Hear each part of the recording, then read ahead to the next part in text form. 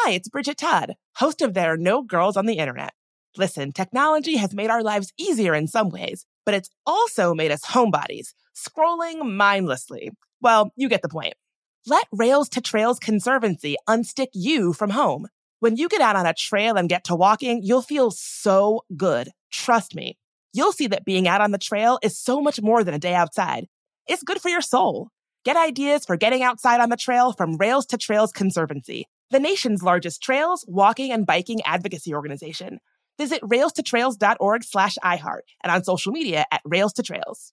My dad works in B2B marketing, but I never really knew what that meant. Then one day my dad came by my school for career day and told everyone in my class he was a big MQL man. Then he just kept saying things like, the more MQLs, the better, over and over.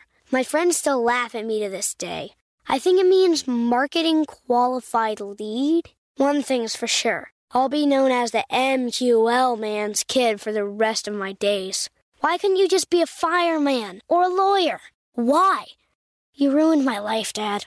Not everyone gets B2B, but LinkedIn has the people who do. And with ads on LinkedIn, you'll be able to reach people based on job title, industry, likelihood to buy, and more. Start converting your B2B audience into high-quality leads today. We'll even give you a $100 credit on your next ad campaign. Go to linkedin.com/customer to claim your credit. That's linkedin.com/customer. Terms and conditions apply. LinkedIn, the place to be, to be. One of my favorite conversations I've ever had on There Are No Girls on the Internet is with a writer who was targeted and harassed online about how she continues to stay safe while doing visible work on the internet.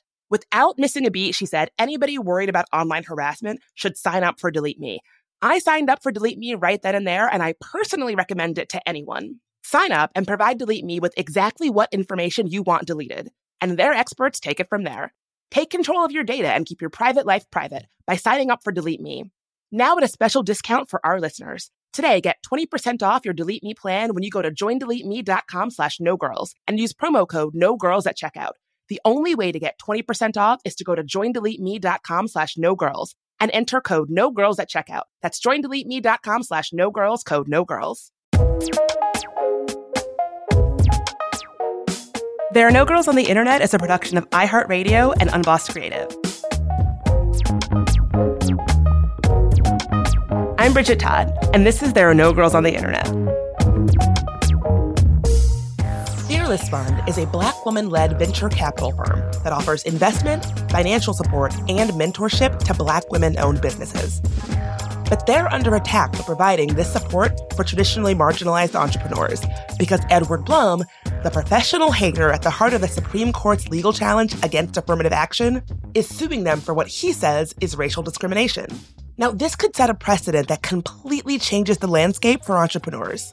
And there are so many different podcasts and influencers who talk about tech and startups and entrepreneurship.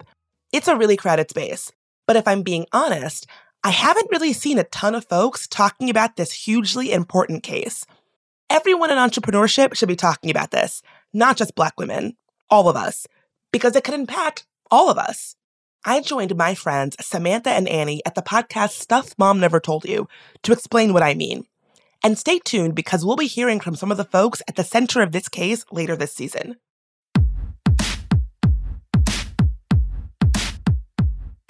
The man who brought us the legal challenge that struck down affirmative action earlier this summer is back. And this time, he is coming for grants and fellowships that support marginalized people. So you all probably recall that earlier this summer, back in June, the Supreme Court struck down affirmative action, ruling that race can no longer play a part in college admissions.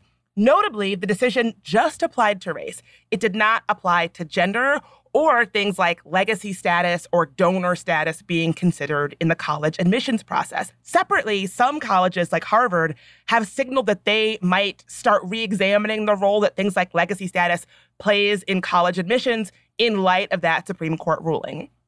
Do you all remember this? I remember when the ruling was struck down, how big it felt, especially being a big Supreme Court ruling about a year after Roe was struck down. It felt like, one big torrent of rain and then another big torrent of rain, to continue your metaphor, Annie. Yes, good metaphor. Nicely done. Yes. Yeah, no, it definitely did, because that was at the end of the Supreme Court session. And there had just been a lot of, I mean, it turned out to be true, but a lot of fear around like, what will they do? And Right. they just made like all of these decisions in one day. In one day, yeah. Yeah. You know, it's odd because I was absolutely alive, and I think like talking about trying to get into school and having this whole conversation when affirmative action was coming into debate to begin with. And to see it like this, I'm not going to lie, I'm going to be very transparent here. As growing up in a white household who are very conservative, not around any marginalized groups outside of me, who they rescued, and I put that in air quotes, out of like a marginalized bad situation, seeing what they were saying was fed into me and being like, yeah, I absolutely agree that I should not I don't want to be given a special spot because of my race. I want to earn it. Like I said that out loud to my family before I started college and any of that, not understanding what it really was. And I truly believe my parents believe that. I don't think my siblings believe that because they are educated and they understand. But I truly believe that because that was what was fed into me. So I have this real like, ick feeling about this whole action because the face of the suit was an Asian man who was bitter little baby, that I feel like so many ways about it. And then coming into college on my own and then understanding what it truly was and realizing, oh yeah, that stuff that I spewed out as a kid was actual white supremacy coming out of my mouth because I was trying to impress my white family and being fed a bunch of lies. So it felt like so gross to know that I was manipulated like that at my young age. At my young age, I'll say that. And I don't know how old this dude is. I guess he was trying to get into college, so I guess maybe around the same time. And then coming into this now that I'm like, oh my God, what have we done? Essentially, like with allowing these types of lies to perpetuate and not looking at the true statistics behind these actual numbers and why affirmative action was and is necessary. But again, because of that rhetoric being around, it wasn't surprising that it was undone because it was truly hanging on by a thread because of those types of lies. But I have like this ache and like mourning and guilt by association and guilt by like past actions that I'm like, oh my God, what is this? Like part of what I was spewing is part of the reason this is undone. Of course, the bigger picture is, again, white supremacists and their power that they wanted to play and the overall arcing, like, who is doing the main grab and trying to make sure that marginalized people stay down and stay unable to get to any of these places because they do not have the connections. Essentially, it's just all connections. Not even money anymore. It's like connections. And it's just disgusting. So yeah, I have very strong feelings. Yeah. I first of all, thank you for sharing that. And I can kind of identify, I know how you feel. I don't think that you need to have guilt for having felt that way because, first of all, we live in a society where it's so easy to pit marginalized people against each other in service of upholding white supremacy. Like that is a tried and true method that bad actors and people interested in upholding white supremacy have engaged for a very long time. And so the reason they do it is because it's effective. And so it's not surprising that it will be effective on you, a young person. Also, the way that we talk about it, I think, just does not set people up to have a full understanding of the conversation, right? So we talk so much about affirmative action. And when we talk about affirmative action, usually the face of affirmative action is a Black person, right? And so we're talking about like, oh, well, do you think that Black people should get a leg up in admissions processes? Of course, people are not gonna agree with that. But the reality is that is a myth because the Department of Labor shows that the primary beneficiaries of affirmative action are actually white women. That is not what the way that we talk about it would lead you to believe, right? And so another idea is that when we talk about admissions, so I would say, this is just my opinion, but I would say that there is an outsized space given to conversations about affirmative action, which, as I said, are sort of translated through like, oh, Black people, like they're the face of it. And so much less space given to things like legacy status, which I think I had a stat earlier, but it's some astronomical amount of kids in college get there because their parents went to that college, or their parents are donors to that college, or some sort of a leg up. And essentially what that is like affirmative action for rich people. Yet it's not even part of the conversation, and certainly has not been part of the conversation the way that affirmative action has been. So I would argue that like you were not given a clear picture of the issue in order to be able to like thoughtfully come up with a critique or an opinion about it, right? And I think that has to be by design. Right, absolutely. I think in the understanding, as you were saying, is the rhetoric I was given was all anti-Black. Like, we were going to be very, very specific in calling it what it was. It wasn't about anything else. It wasn't about me being a minority or like being Asian and a marginalized woman. It's literally, they were trying to be anti-Black. They were saying the quiet part out loud because that's all they see. That's the big enemy that is built up against white people, which is so disgusting and is very prevalent. Like, that's the real understanding. We need to have that whole fact and hold that conversation is this is an anti-Black movement, and in that it did not actually help the Black community that much at all. It really did not bring in, as you said, statistically, Black people into colleges. It was, again, more white women, all white women, essentially. And then, again, the legacy people, those are the people who are still remaining and going to colleges and still getting scholarships to get into these colleges and still getting like loans at a reasonable interest rate, all of those things. But for some reason, they built this boogeyman, not some reason, we know why, but they built a boogeyman in order to make sure that they put down a specific group of people because they're like, hey, this is a battle we can win. We've always won with this battle. Exactly. Let's do this. Anti-Blackness is a train that is always on time. So what's interesting about what you just said is that white women, despite being the biggest beneficiaries of affirmative action, are also the most likely to be against it. So according to a 2014 cooperative congressional election study, nearly 70% of the 20,694 self-identified non-Hispanic white women surveyed either somewhat or strongly opposed affirmative action. Again, I think it's like one of those situations where because the way that it is framed is like, this is a program that helps Black people, and if you don't think Black people should be getting a leg up over you, you should not be into it, you should be against it.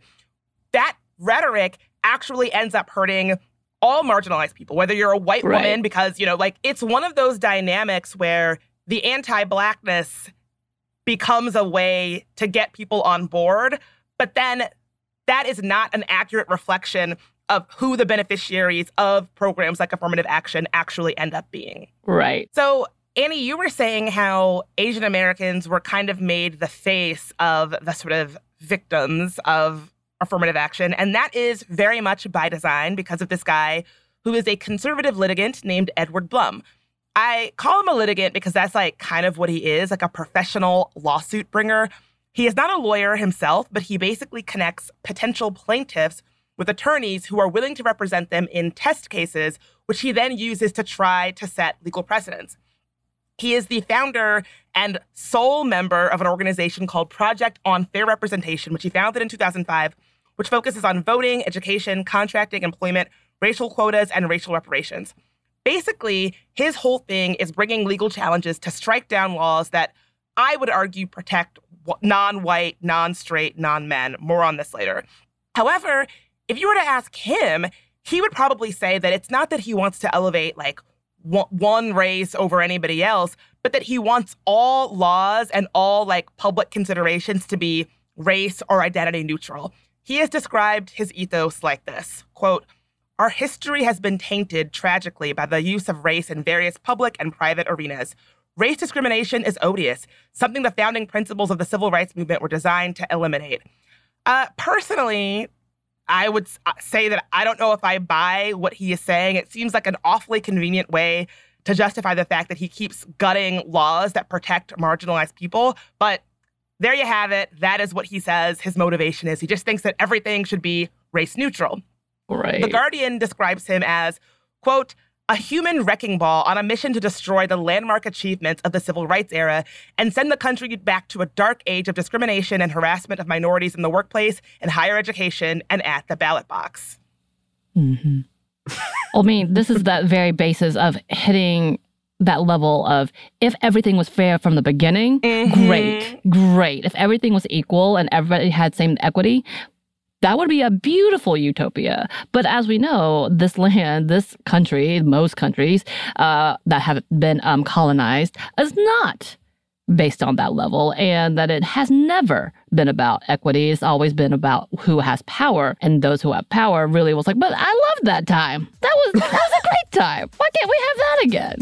We're just like, we know what you're really saying. Exactly. Right.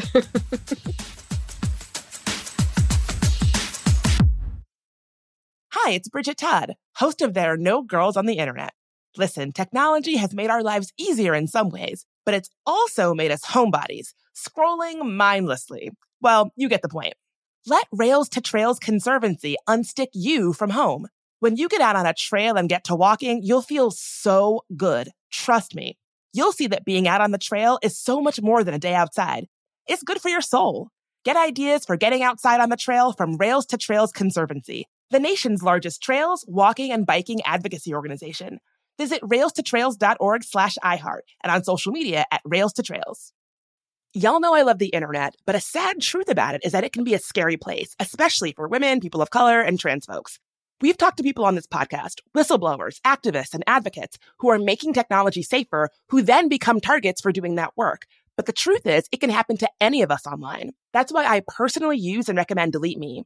Delete Me finds and removes any personal information you don't want online and makes sure it stays off. Sign up and provide Delete Me with exactly what information you want deleted, and their experts take it from there. Take control of your data and keep your private life private by signing up for Delete Me, now at a special discount for our listeners. Today, get 20% off your Delete Me plan when you go to joindeleteme.com/nogirls and use promo code NOGIRLS at checkout. The only way to get 20% off is to go to joindeleteme.com/nogirls and enter code NOGIRLS at checkout. That's joindeleteme.com/nogirls, code NOGIRLS.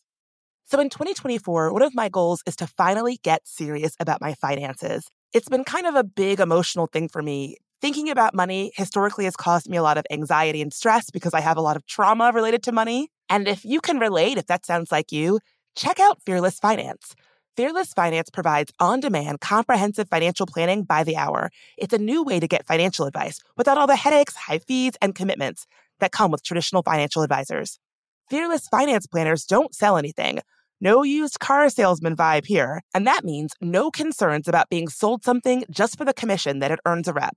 Their planners meet you where you are on your financial journey. No judgment. Whether you're looking to buy a house, optimize your savings, or just want to make sure your finances are okay, they can answer your questions and help you achieve your goals. No question is too small, no problem is too big. Fearless Finance is making financial advice more affordable and accessible. You meet with your planner virtually, and they charge by the hour. Visit fearlessfinance.com today to get started. You can chat with a planner for free to make sure it's a good fit. And you'll get $50 off your first planning meeting when you use code GIRLS.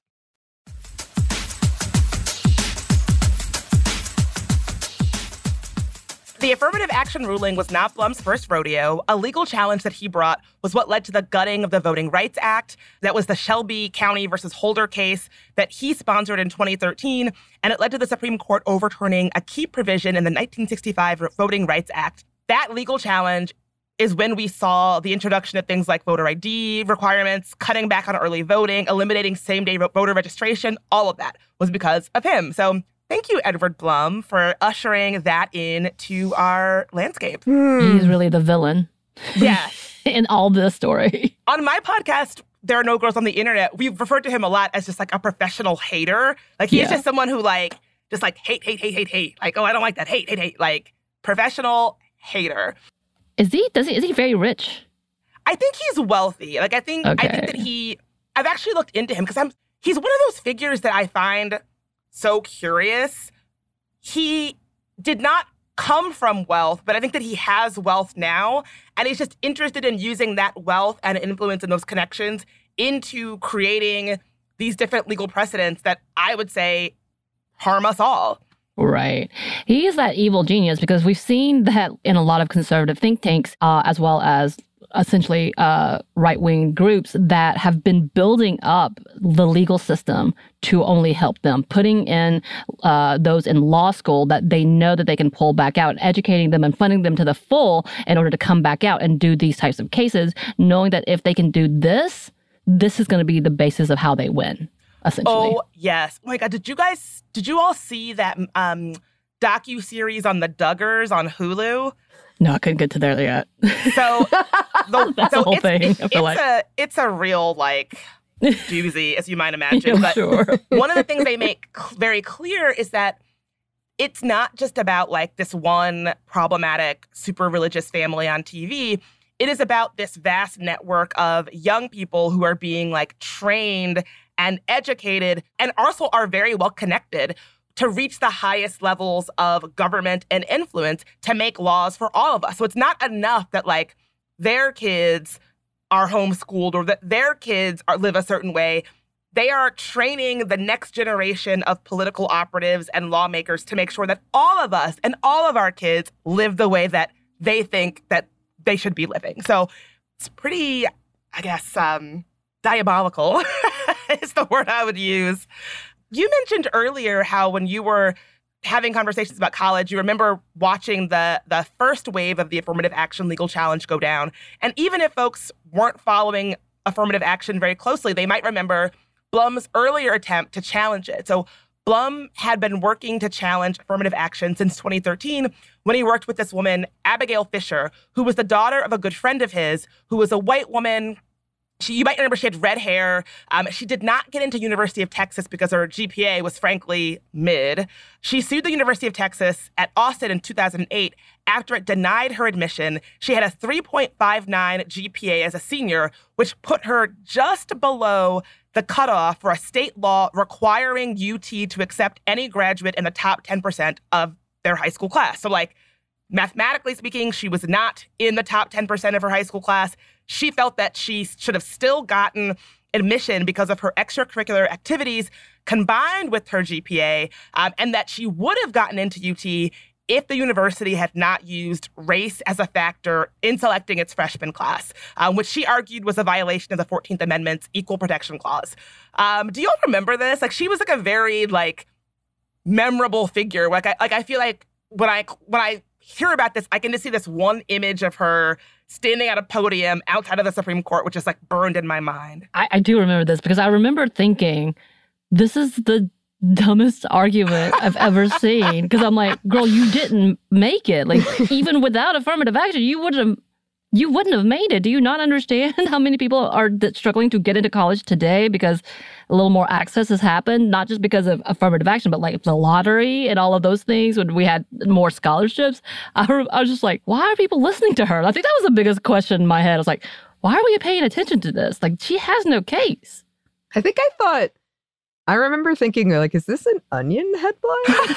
Like, she didn't get it because her grades are bad and now she's suing. I think that was the beginning of like, oh, this is a Becky. Sorry, Becky's in the world. That's really just whining because she couldn't get her way. Like that. I remember like that was the beginning of that, of like, oh, sorority girl was, again, no hate to sorority people. I'm so sorry. But you know, that level like stereotype in that my daddy said that I could get in and now I'm not in. Why? So the way that y'all are reacting is exactly how this is validating because I remember her being treated like kind of a joke. Like her GPA was like fine, but certainly a 3 point, like it was a lot higher than my GPA was when I was in high school. So like, I'll own that. But like, you know, it's not, 3.59 is not an automatic entrance to wherever you want to go to college. It's like a fine GPA. And so I remember people calling her Becky with the bad grades, and the vibe around her was like, she was just salty that she didn't get in. And so she was like blaming Black people. And so obviously she was not a very, I guess, sympathetic legal challenge to affirmative action. And so obviously Abigail's legal challenge did not work. So Blum regrouped and made the strategic choice to make the face of affirmative action, or the people being harmed by affirmative action, according to him, Asian Americans. According to an NPR article, he told a gathering of the Houston Chinese Alliance in 2015, quote, "I needed plaintiffs. I needed Asian plaintiffs." NPR spoke to Hene Lopez, a race and constitutional law scholar at Berkeley, who described this as a deliberate switch in strategy, and that the argument was no longer centered on how affirmative action impacts white people. Instead, quote, "There's this move to strengthen the surface argument that this is racism against minorities. I think it's part of the appeal." And so I've read like Asian American activists and advocates saying that like what he was doing was this intentional shift to make Asian Americans like a proxy stand-in for white people to be like, oh no, like this can't be about racial animus because I am trying to advocate for Asian Americans. And I think it's a really great example of how effective a strategy it is to pit marginalized groups against one another in service of white supremacy.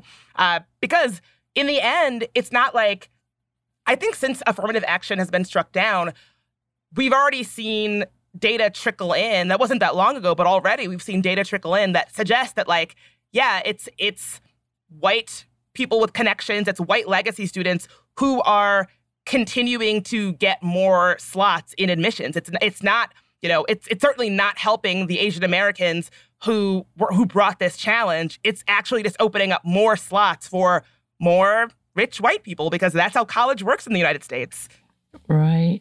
And of course, this play is being used by other places such as Florida doing the Asian American history instead, but blacklisting African American history. And we know what that play is. That's that same type of narrative. They're like, oh, this is working. Let's try this. Let's keep this going. Exactly. So I really wanted to talk about, on the heels of successfully getting the Supreme Court to strike down affirmative action, what is Blum's next move? Well, he is back after gutting affirmative action. His next move is going after fellowships and grant programs that support marginalized people. He is suing 2 corporate law firms on the grounds that their fellowship programs that are aimed at students of color, those who identify as LGBTQ+, and students with disabilities exclude applicants based on race, and he is demanding that those programs be shut down. He is also suing a Black venture capital firm called the Fearless Fund. So this is kind of the meat of why I wanted to bring this conversation to the table today, because he is alleging that the Fearless Fund is practicing unlawful racial discrimination. Blum claims the Fearless Fund is engaged in explicit racial exclusion by operating a grant program, quote, only open to Black females. According to the Washington Post, the lawsuit is asked to prevent the fund from selecting its next round of grant winners. The claim states that the firm is, quote, violating Section 1981 of the Civil Rights Act of 1866, a U.S. law barring racial bias in private contracts by making only Black women eligible in the grant competition. So, yeah, he's just like coming after anything that he sees as supporting non-white people. The Fearless Fund was launched in 2019 by 3 prominent Black women, Keisha Knight Pullman, who you might remember as Rudy Huxtable on The Cosby Show, entrepreneur Arian Simone, and corporate executive Ayanna Parsons. They have a strong and impressive list of investors like Bank of America, Costco, General Mills, MasterCard, JP Morgan. They've invested in over 40 businesses in the past 4 years, including Atlanta favorite, the Slutty Vegan. Have y'all eaten there? Oh, yeah. It was near my house. Samantha has. That I lived, yeah. Samantha was smart and went during the Super Bowl. So there was a no one there. So they stay open until 2 a.m. And so when the Super Bowl, because it's always packed out. And we went at, it still took forever. They make good food. It takes a while. But yeah, we went. I think I've only been once, though. I don't stand in lines. Yeah. It was a long line. I've never been, but I but it's delicious. And she has expanded that business everywhere, especially in Atlanta and in Georgia. So good on her. And owns a lot of property. That wouldn't be possible without the Fearless Fund. And so the lawsuit that Blum is bringing centers on the Fearless Fund's Fearless Strivers Grant Contest, which awards Black women who own small businesses $20,000 in grants and digital tools to help them grow their businesses and mentorship opportunities. So interestingly enough, Blum did not seek out the Fearless Fund to sue, but rather he says that a non-Black woman who runs a business reached out to him via email and flagged, like, did you know that these Black women are running a grant program that I can't be part of? And so the Washington Post reports that the lawsuit cites 3 female business owners, 1 from New York and 2 from Virginia, who argue that they could have benefited from the Fearless Fund's grant program, but they were ineligible because they are not Black. So, yeah, these non-Black women basically just felt like they should be entitled to this grant program that Black women established for themselves to support Black women. They were like, we should have a piece of that. That's such an interesting take because I'm like, well, you also didn't get it from every other business grant ever. So why are you choosing this? Like, did you try for it? This just seems like a lazy part of like, I want this one thing. I couldn't get it. I quit. They're biased. It's like, yeah. Right. I mean, this is just my opinion, but like, it's so hard to not see this as like just hater vibes. Like everything has to be for you. And if it's not for you, you have to shut it down. I think it goes back to what we were saying earlier about the women who benefit from affirmative action are also the ones who are the most likely to be against it. I firmly believe that there is enough out there for all of us. And I'm an entrepreneur, right? So I know how hard the funding space is for women, all women. But I know how hard it is for Black women in particular as a Black woman. We'll get into some of the stats in just a moment. But I believe that despite that, there is enough for everyone. Everyone will find their lane. Everyone will find their people. Everyone will find what they need to make what they want happen. I believe that as like a meditation that keeps me in this work and keeps me being an entrepreneur. But I feel like the dynamic that says that women need to be pit against each other, that if you're a white woman, you need to be trying to shut down a grant that is for Black women, that's not a dynamic that helps anybody, right? And so I think that we all have our place. We all have our niche. There's enough for all of us. But that dynamic that we are enemies that does not serve anybody. It doesn't serve me. It doesn't serve, it ultimately won't serve them as either. It just keeps us pit against each other as opposed to these larger systems that are actually holding us all down. It's such a mind play that people have to go through to be like, okay, I can't get this one thing because they say I can't have it. So that means no one should have it because I'm going to be miserable. And so are you. Misery loves company. We're going to keep this mentality going. And then also not look at the like, here's the small thing versus the giant amount of stuff that you also can't get because you're not a rich white man. But you don't care about that thing. Like, that's the one thing. It's a little bit more accessible to tear someone down who other people will help you tear down with instead of this big, giant amount of cash that's just sitting here for the white man. Like, it's just, I said for the white man like I'm a native. But you know, like, that's just like mind level of like how much you're willing to ignore to be like, okay, I'm at the bottom. Who can I make lesser than me? Who can I push down further than me? So at the very least, I'm not at the very bottom. Oh my God. That's just such a mind trick. This reminds me of when I was a little kid and my brother had this like free coupon for an ice cream from McDonald's that he got from school. So we went to McDonald's together and he got one ice cream and I didn't have any money because we were little kids. And so they gave him his ice cream and I got very jealous. And so I smacked it out of his hand onto the ground. And he was like, I was going to give you a bite. And so like, because I was like, I don't want him to get something that I can't have. This is not a flattering story, but I was like 7 years old. Right. Because it's like he was going to give me a bite. So I missed out on getting my bite because I could not just let him have something that I wanted and felt entitled to. Immediately. And probably earned. Yes. I'm thinking about accelerator reader. Like you get those pizzas. That's it was damn exactly pizza. what it was. Like it was like if you read X amount of books, you get an ice cream coupon or something. I work for this. But yeah, I think this is so interesting. And the fact that he, of course, Blum had to pounce on this. I'm sure it was like, a gift for him. Yes. Like, I must take this. He was like, ooh, I was looking for a way to spread my hater vibes. And after that Supreme Court ruling, and now this gift lands in my inbox. And also makes me stronger than the woman who's complaining. Exactly. Hi, it's Bridget Todd, host of There Are No Girls on the Internet. Listen, technology has made our lives easier in some ways, but it's also made us homebodies, scrolling mindlessly. Well, you get the point. Let Rails to Trails Conservancy unstick you from home. When you get out on a trail and get to walking, you'll feel so good. Trust me. You'll see that being out on the trail is so much more than a day outside. It's good for your soul. Get ideas for getting outside on the trail from Rails to Trails Conservancy, the nation's largest trails, walking, and biking advocacy organization. Visit railstotrails.org/iHeart and on social media at Rails to Trails.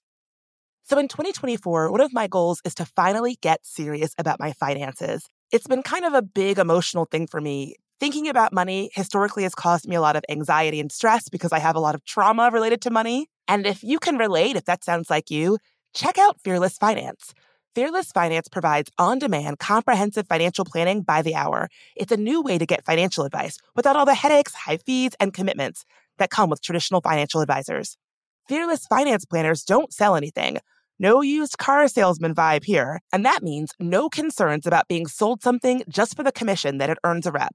Their planners meet you where you are on your financial journey. No judgment. Whether you're looking to buy a house, optimize your savings, or just want to make sure your finances are okay, they can answer your questions and help you achieve your goals. No question is too small, no problem is too big.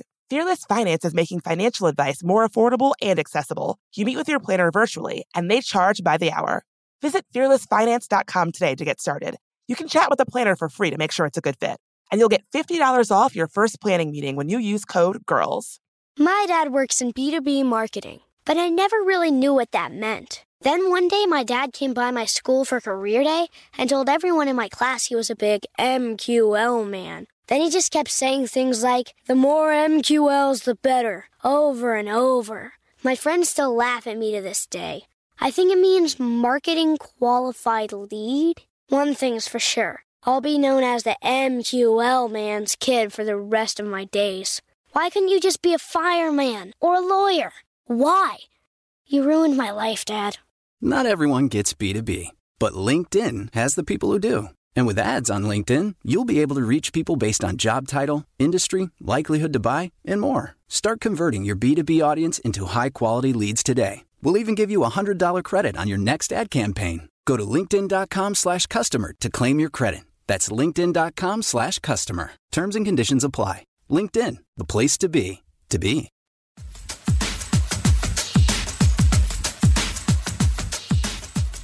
So Blum is using what he has called, quote, the shoe on the other foot test. The rhetorical strategy that he asks himself is, if a grant program funded white male business owners, would it be considered fair?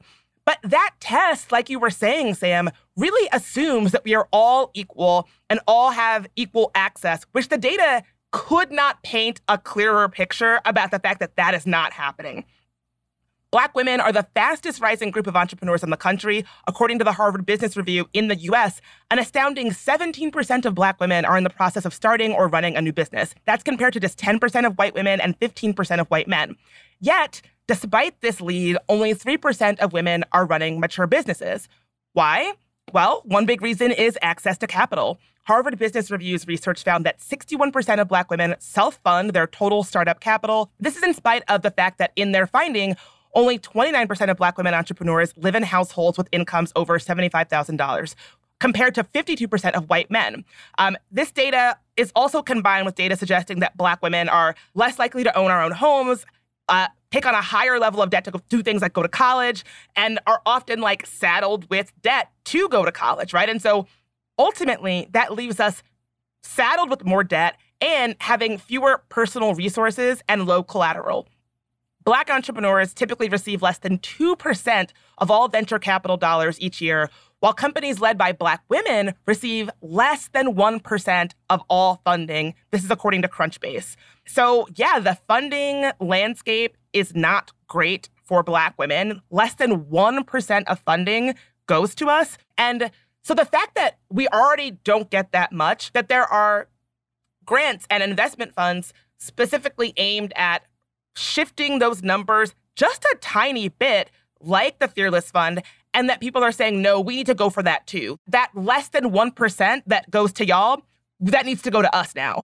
In 2020, Pew found that just 3% of U.S. businesses were Black-owned, while 86% were white-owned. And so, yeah, as I said, as an entrepreneur, these kind of dismal numbers completely align with my own experiences trying to raise money for projects that I want to do.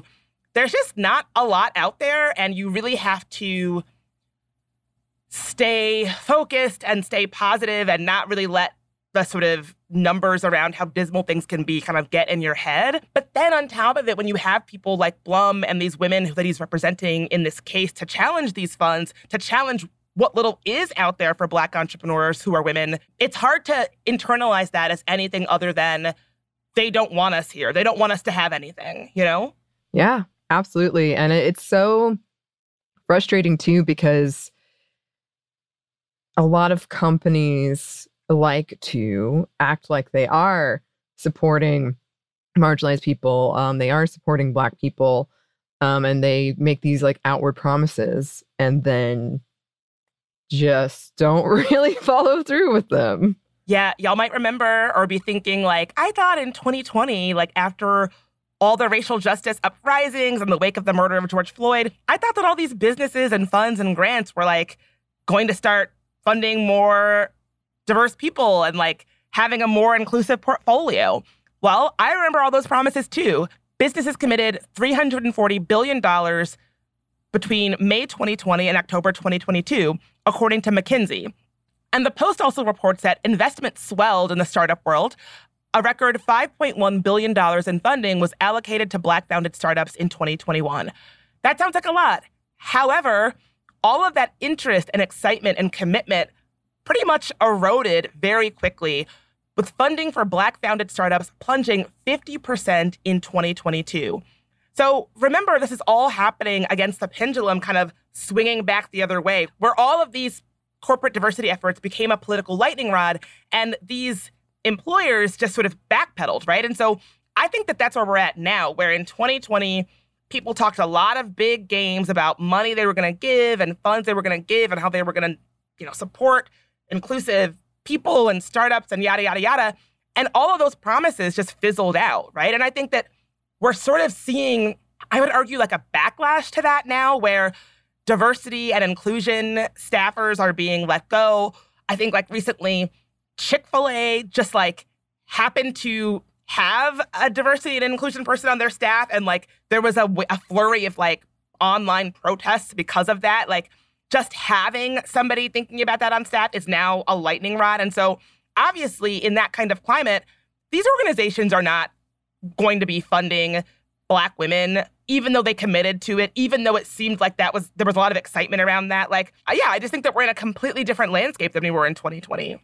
I mean, this is definitely that whole level of they want good publicity, but they're not going to follow through. It's the black square. Let me pretend like I care. And at the very least, I'll be like, hey, let's help the Black people. End of story. Like that's as far as their actual actions went, was putting something on Instagram that they obviously deleted soon after because they wanted to look okay for one group of people. And I found that interesting that people are mad at Chick-fil-A because it's like they're anti-LGBTQ plus, so that's not enough for you. They need to be racist. Yes. Like all of these things have to be in line for us to support you. You better be super, super racist and super, super homophobic in order for the conservatives. You better hate everyone except for white cis people. Yeah. If not, we're not going to support you. Even if your chicken is okay. So and like, this is a little like unrelated, but like, I think that with a lot of these people, the Chick-fil-A example that you just gave is a great example. A lot of these people, like, just they'll find anything to be aggrieved about. Like, I saw like Cracker Barrel was adding plant-based sausage to their menu, and people were like, plant-based sausage? I'm not going to shop at Cracker Barrel, and I'm never going to go to Cracker Barrel again. And it's like, they're not taking regular sausage off the menu. You don't have to order it. Just because they're putting food on the menu that like someone else might like that's not you, that's cause for upset.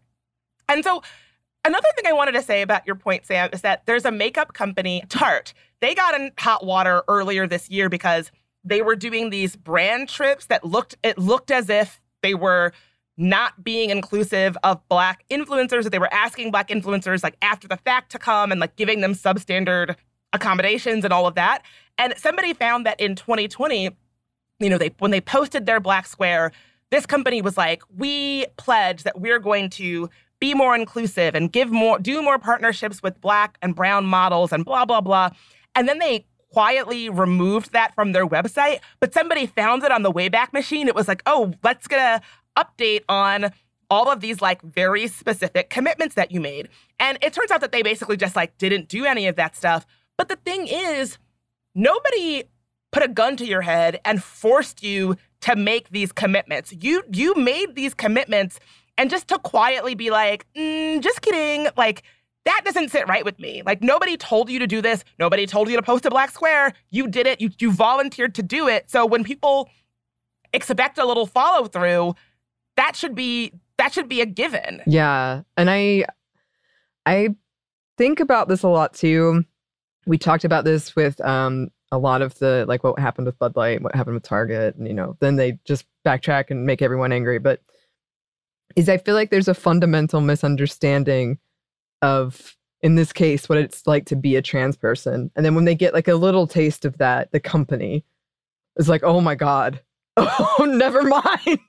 Like they can't even, just for that 1 second, like if they get this online hate at the cause, the person, the community they're saying they support gets, they get it. And then they're like, never mind. Actually, they have that privilege, that right, that ability to step out and be like, okay, I don't want to deal with this anymore, which I think is just very telling of ignorance and just like a, oh, sure, let's do this. And then they get that hate and they're like, oh, never mind. Yeah.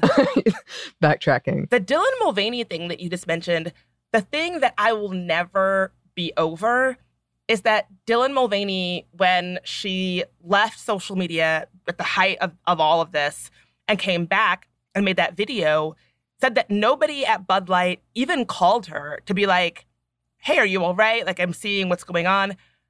That is something that will stick with me forever.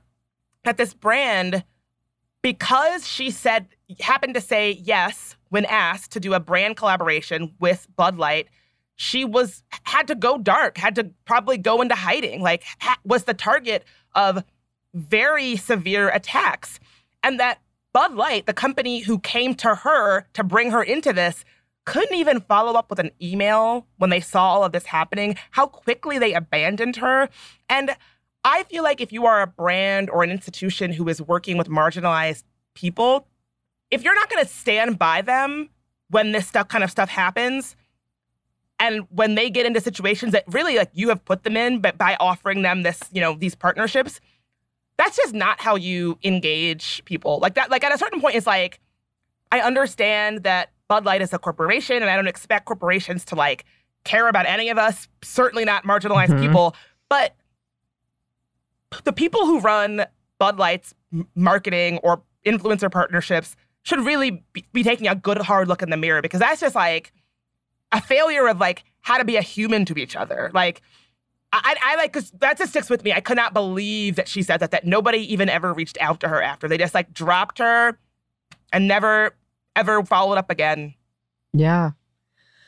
And that's going back to your point. You know, companies are not, big companies especially, are not allies, and we shouldn't think of them that way. But if they post the black square, if they take these stands, if they say they're going to do something, then yeah, they should absolutely be held accountable. That's just backing away and causing real harm. We were telling you a story before we started this.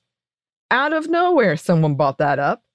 And like making these things so politicized that just to have a diversity inclusion person at your company becomes, oh, well then hate, like all of this hate, like you keep saying, it's irresponsible. And it's not taking into account like the reality of working with these groups. Yeah. I think that's ultimately what these people want. I think that they want just working with a trans woman to be a lightning rod. She's not saying anything untoward. She's not doing anything untoward. She just is, because her existence is a lightning rod. Her existence is politicized. I think just having a DEI person, just providing a grant for Black women, they want that to be toxic. They want people to know that if you do that, you might be in court. You might, be targeted for a hate campaign. And so to just make it not something that anybody would want to risk. And these companies are so spineless that they're going along with it. It is like they're being held hostage, and they're just like, okay, well, they don't want us to have the chicken sausage. They don't want anybody who doesn't eat sausage to be fed at our restaurant. So, okay, we'll drop it. Actually, Cracker Barrel did stand by their sausage choices, I will say that. But yeah, it's like, I have been surprised by how these big, huge corporations just kowtow to people who are not serious people, who are just interested in flexing their power, their political power, for no real reason. I mean, absolutely. We see all of these things actually hurting people. They don't even want to be the face of anything. They just want to exist.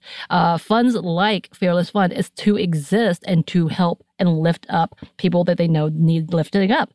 The same thing with Target when they had the small businesses with the LGBTQ queer content and then taking them off the shelf. They're like, we were just existing and feeling like we wanted to be the representation that no one else is willing to look at or see or stand behind. And you literally came after them, taking away their money, taking away their existence, causing harm because, again, the Mulvaney thing, she was just holding a beer. Yeah. She said, I like Bud Light. Simple. Why can't she choose to do that? And that ended up being a thing of like, well, she is hurting the beer industry and she is doing these things. No, she's just existing with a product that they sent her.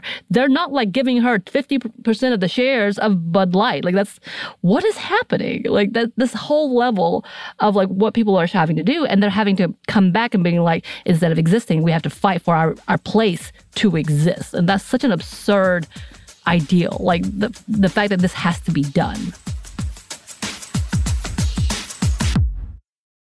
Hi, it's Bridget Todd, host of There Are No Girls on the Internet. Listen, technology has made our lives easier in some ways, but it's also made us homebodies, scrolling mindlessly. Well, you get the point. Let Rails to Trails Conservancy unstick you from home. When you get out on a trail and get to walking, you'll feel so good. Trust me.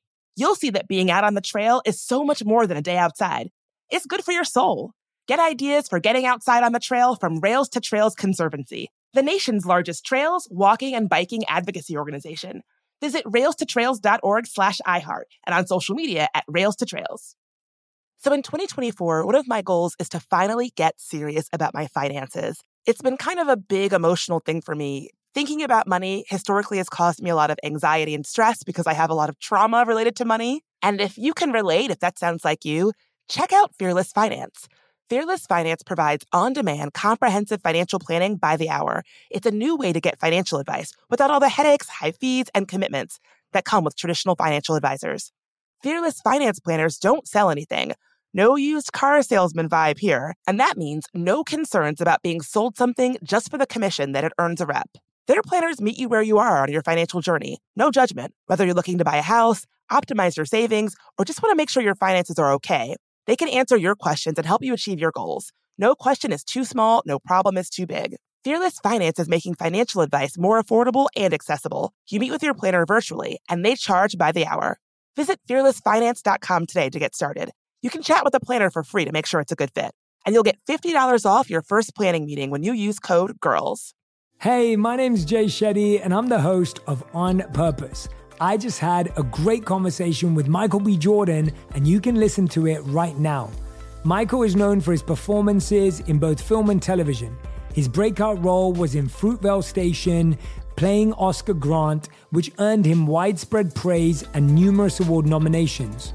His portrayal of Killmonger in Marvel's Black Panther, one of my favorites, further solidified his status as one of Hollywood's leading actors, earning him widespread acclaim for his complex and compelling performance. In our conversation, Michael really opens up. You're going to love listening to it, and I can't wait for you to check it out. The closest to getting what you want is always the hardest. It's always the feeling when you're getting ready to, people give up right before they get what they've always wanted to get. People quit. Listen to On Purpose with Jay Shetty on the iHeartRadio app, Apple Podcast, or wherever you get your podcasts.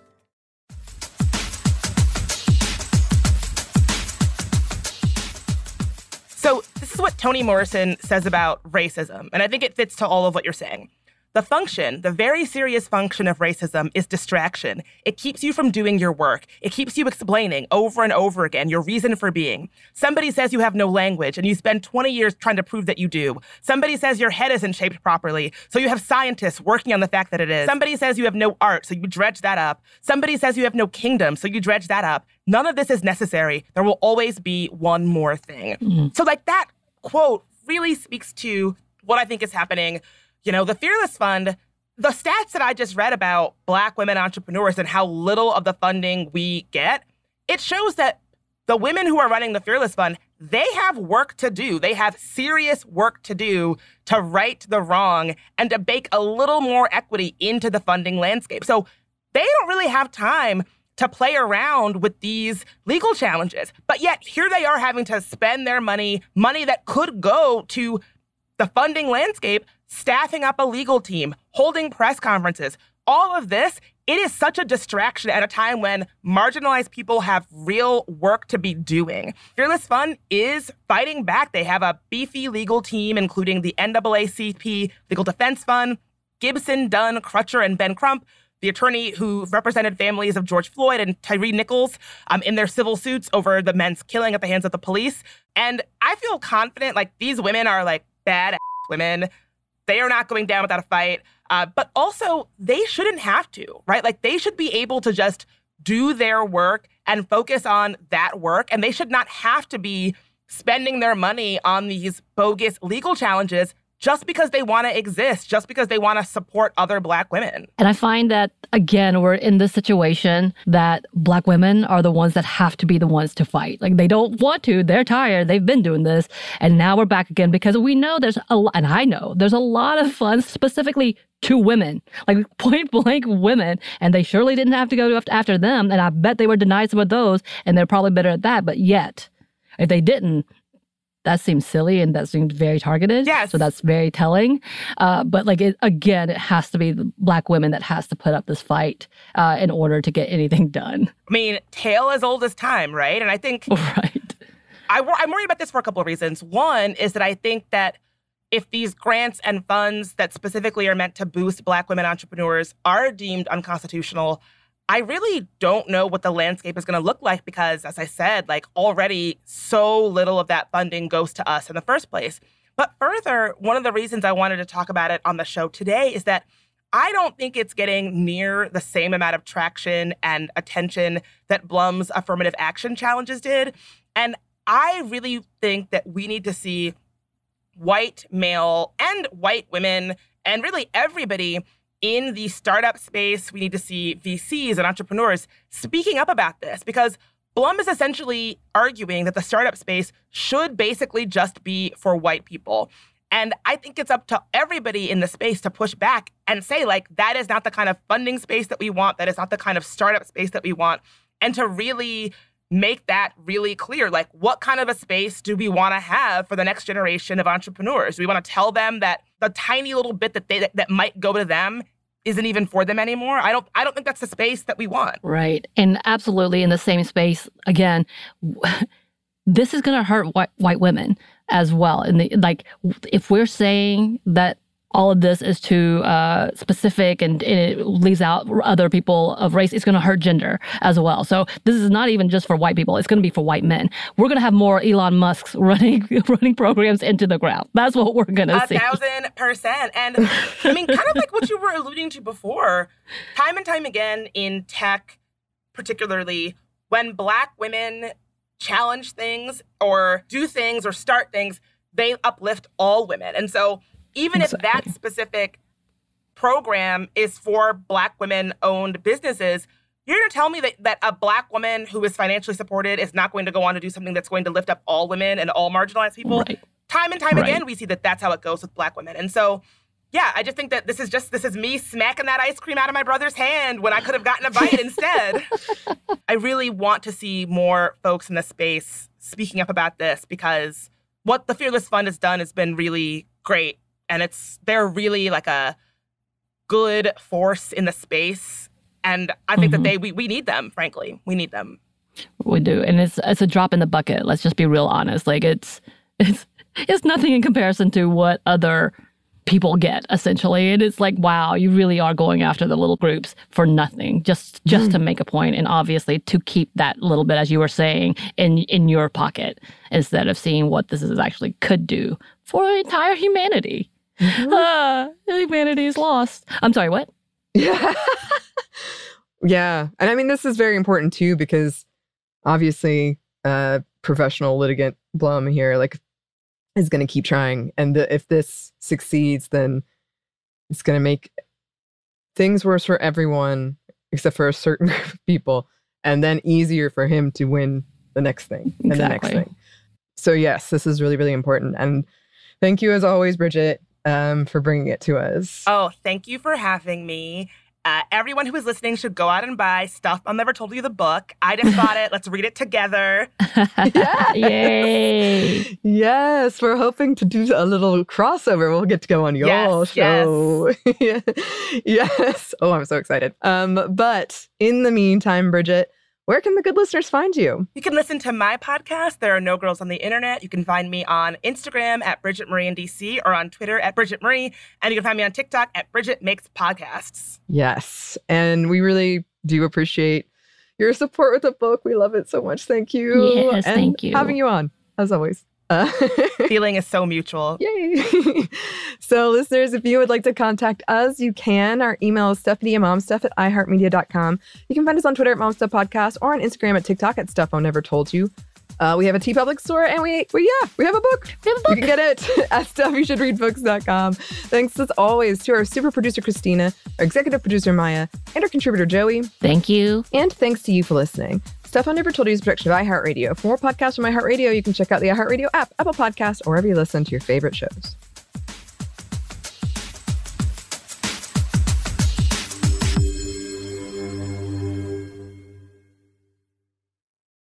Hi, it's Bridget Todd, host of There Are No Girls on the Internet. Listen, technology has made our lives easier in some ways, but it's also made us homebodies, scrolling mindlessly. Well, you get the point. Let Rails to Trails Conservancy unstick you from home. When you get out on a trail and get to walking, you'll feel so good. Trust me. You'll see that being out on the trail is so much more than a day outside. It's good for your soul. Get ideas for getting outside on the trail from Rails to Trails Conservancy, the nation's largest trails, walking, and biking advocacy organization. Visit railstotrails.org/iHeart and on social media at Rails to Trails. It's brand new, Season 2. I'm Marissa Thalberg. And I'm Stephen Wolf Pereira, and we're excited to be back having bigger, bolder, and always real conversations. Straight from the C-suite front lines of marketing, media, and more. We have great friends joining from people you may know, like Vilmer Valderrama and Bobby Burke. And people you'll want to know. So grab a coffee or, hey, even an Aperol Spritz and come join us on America's #1 podcast network, iHeart. Listen to Brand New on the iHeartRadio app, Apple Podcasts, or wherever you get your podcasts. I'm Diosa. And I'm Mala. We are the creators of Locatora Radio, a radiophonic novela, which is a fancy way of saying a podcast. Welcome to Locatora Radio, Season 9. Love at first listen. We're older, we're wiser, and we're podcasting through a new decade of our lives. This season, we're falling in love with podcasting all over again. And getting to the heart of our stories. We're going places we've never gone before, and we're bringing you along with us. With new segments, correspondence, and a brand new sound.